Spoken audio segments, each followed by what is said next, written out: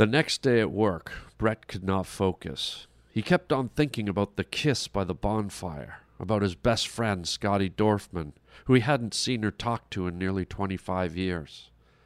Brett sat at his desk and stared at his computer screen. Facebook, he thought out loud.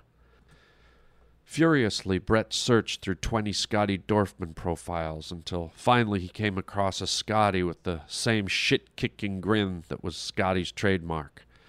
There was no denying it was him. Brett clicked on his profile, and sure enough, there was some old photos of Scotty in his younger years. Always smiling, always happy. But the current photos were not as kind. Brett sunk back in his chair as he viewed the current versions of his childhood friend.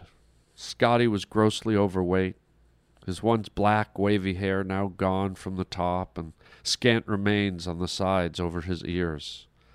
Scotty did not look healthy. Brett looked down at his own emerging gut and pinched it with his free hand. He was nowhere near Scotty's girth, but Brett realized fully that he had not been responsible with his own body, that he had in essence let himself go. Suddenly, Brett was depressed. He was looking at himself the way he had never wanted to see himself. Just another human being running the rat race, letting time wear him down as it did to so many others. Brett went to close his computer, but at the last second changed his mind. He decided to message Scotty. Just say hello. Let him know he was alive. Unsure of even what to say, Brett kept it simple and typed, "Hey doofus, remember me? It's Brett, your best friend from 1,000,000 years ago. How you been? Brett." It seemed like an eternity before Brett clicked the send button, but he did, not sure where this would lead, whether he would even get a response. Either way, the deed was done. The message was out there. At lunch, Brett bought a tuna sandwich at the food court next door to his office building. Out back was a courtyard with flowers, grass, and a small fountain. Brett liked to sit there and eat, but people watch even more. It was a calm setting, and it relaxed him. The sun shining on his face always made him feel warm all over. The flow of different people walking to and fro, always pushing his imagination, wondering who they were and what they did. Halfway through his sandwich, Brett noticed something across the courtyard that on any other day would have not been of any interest, but in the light of recent events, he now couldn't have been more interested.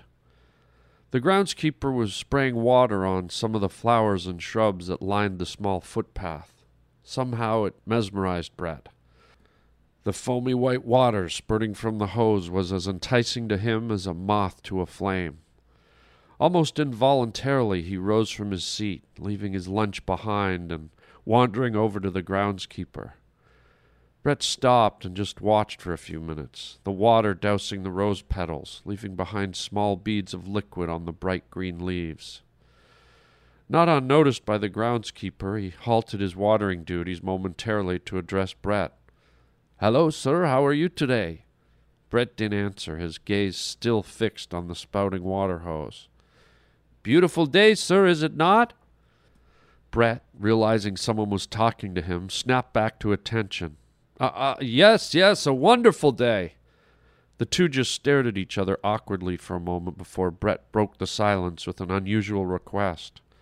Would it be okay if I took a quick drink of water, from the hose?" The groundskeeper looked a little surprised, looked at Brett, then up at the sun, then back at Brett. "Of course, senor. The sun, it catches up on you." He nodded and smiled as he handed the hose to Brett. Thank you so much." Brett felt the water coursing through the hose as he wrapped his hand around it.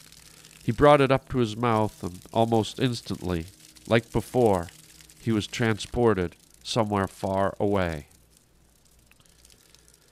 Tommy's father's station wagon creeped to a slow stop right in front of Brett's house. All the lights were off save for the yellow bug light on the porch. Tommy put the car in park. "Can you believe it, Brett? Ha!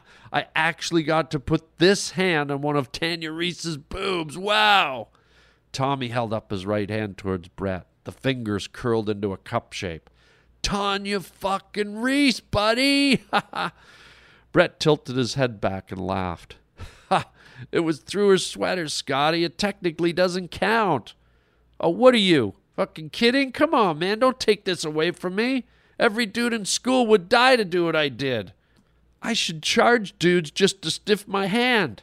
$5 to snort Tanya Reese's left titty. $5. You are out of control, Tommy. The two of them laughed until they were exhausted. Then, with hardly any breath left inside of them, wait, speaking of tail, who is the smoking blonde you were all cuddled up to? Brett was hesitant to answer.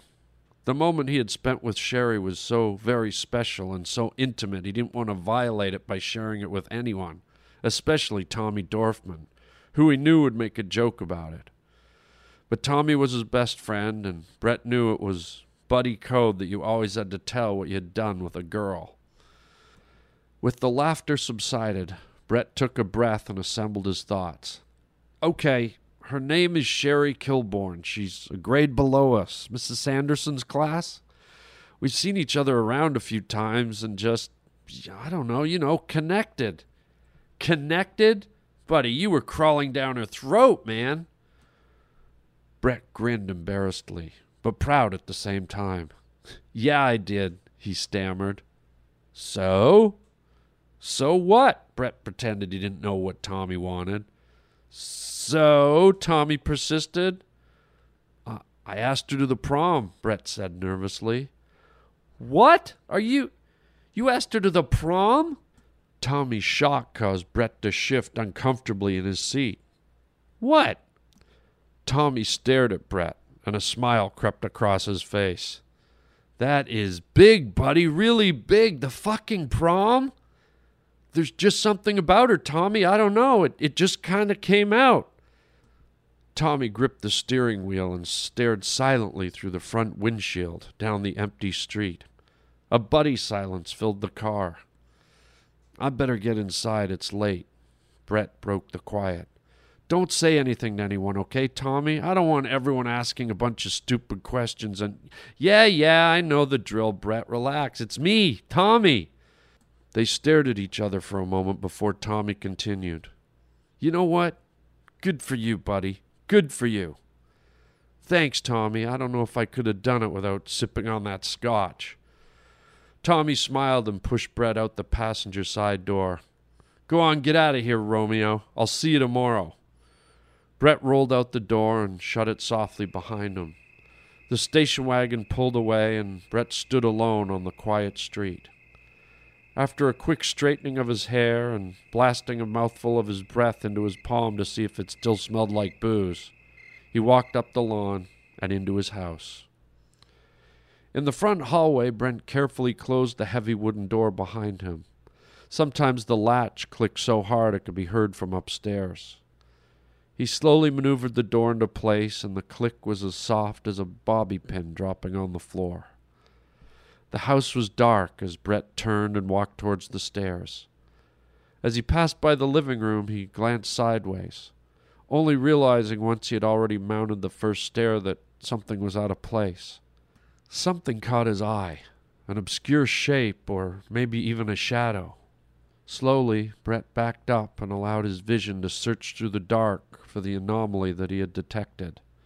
And then, over in the far corner, next to the curtain on the living room window, he could see the silhouette of hair backlit by the glow of the streetlight. Someone was sitting there, alone, in the shadows. "Mom?" Brett said, his voice filled with uncertainty. There was no answer as Brett cautiously stepped into the living room and moved closer. "Mom, is that you?" "Leave me alone, honey. Go to bed." His mother's voice was soft and unsteady. "What are you doing up alone? Where's Dad?" Brett had now closed the gap between the stairs and his mother. He reached for the nearby lamp. "Don't turn that on, Brett. Leave me alone." But it was too late. Brett had never known his mother to be up at this hour, let alone sulking in the darkness in the living room. Brett's fingers pinched the light switch under the shade, and he turned it on.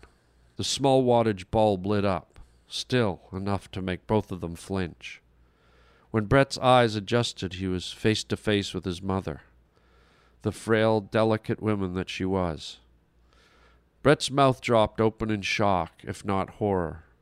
His mother stared back at him expressionless, her left eye clouded with blood, her cheek bruised and purple, a stream of dry blood hardened and cracked stemming from the corner of her mouth. Brett inhaled deeply, loudly, just short of screaming. He felt a pain ripple through his chest, in his heart. He grabbed his chest plate just below his throat and took several steps back. "Sir? Senor? Are you okay, sir?" The voice of the groundskeeper was loud in Brett's ear. He could feel his firm grip on his shoulder. "Sir, do you need some help, senor?" Brett stepped back and stared into the groundskeeper's face. He could only imagine what he must be thinking, staring back into Brett's horrified eyes. Brett coughed and spit out some of the water he had been drinking. What? Yes, I'm fine," Brett insisted unsuccessfully. The water just went down the wrong pipe. I must have swallowed too much." Brett forced a fake smile to the groundskeeper to make him think he was okay. Visibly startled, the groundskeeper grasped the garden hose and tried to pull it from Brett's hand. He was surprised by Brett's reluctance to release his grip. "Senor, the hose, please!" The groundskeeper tugged again, and this time the hose came loose. Brett took a few steps backwards and shook his head sideways at the groundskeeper. Still confused, the groundskeeper cocked his head sideways, unsure of Brett's strange behavior. Brett kept stepping backwards before turning and breaking into a full-on run. He dashed across the park, his tie flapping up into his face with each desperate stride. It almost looked like he was running away from something. Maybe he was. Eventually, Brett stopped. He had to. He was completely out of breath, spent. He held onto the side of a medium-sized maple tree and gasped for air, his brow sweaty, his cheeks flush. His lungs burned and his chest hurt as oxygen heaved in and out of his open mouth like a fish on dry land. Brett was pretty sure he was close to vomiting as he hunched over and tried to recuperate. It would be a full 20 minutes before Brett could clear his head, compose himself, and head back to his office. Sitting behind his imitation wood desk, Brett could not concentrate. He realized this wasn't just daydreams or flashbacks. Something was going on, something bigger. His drinks from the garden hose were too real, as if he was there, living in the past, alive in moments that he had already lived. But why was he going back to select moments, he asked himself? Why the bonfire? Why the horrible night when he found his battered mother skulking in the shadows of the living room? Before Brett could answer any of those questions, a Facebook message popped up on his computer. Brett glanced at it without interest. "Hey, stupid, it's Scotty." But upon seeing it was his old childhood friend getting back to him, Brett abandoned all other thoughts and focused his full attention on the computer screen. He typed back excitedly, "Hey, you old mutt, where the hell are you? What are you doing these days? Been a long time." Brett hit the send button, certain that Scotty would message back instantly. It was only after an hour passed that Brett realized that a swift response from Scotty was not to come. At least, not yet. At dinner that night, Sherry could see that Brett was a million miles away, disconnected from her and the family. "Brett, is everything okay?" she asked softly. Brett took a moment to respond. "What?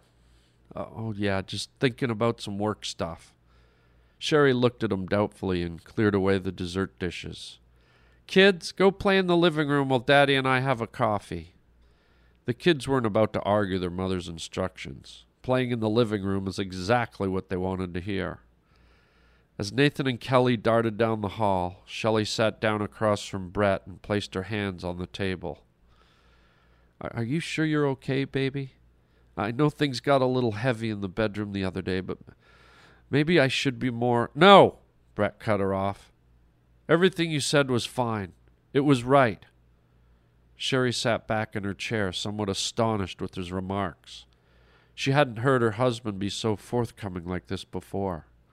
She took a moment before formulating her next sentence. "Maybe it was overdue," Brett blurted out.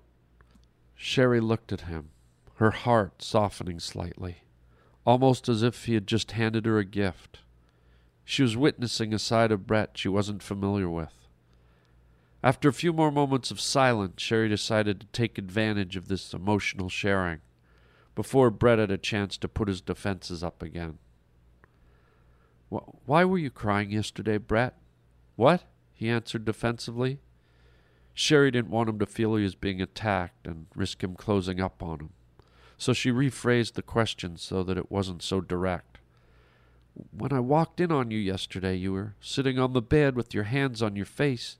You seemed very upset, and I was wondering—" "My father. I was crying about my father."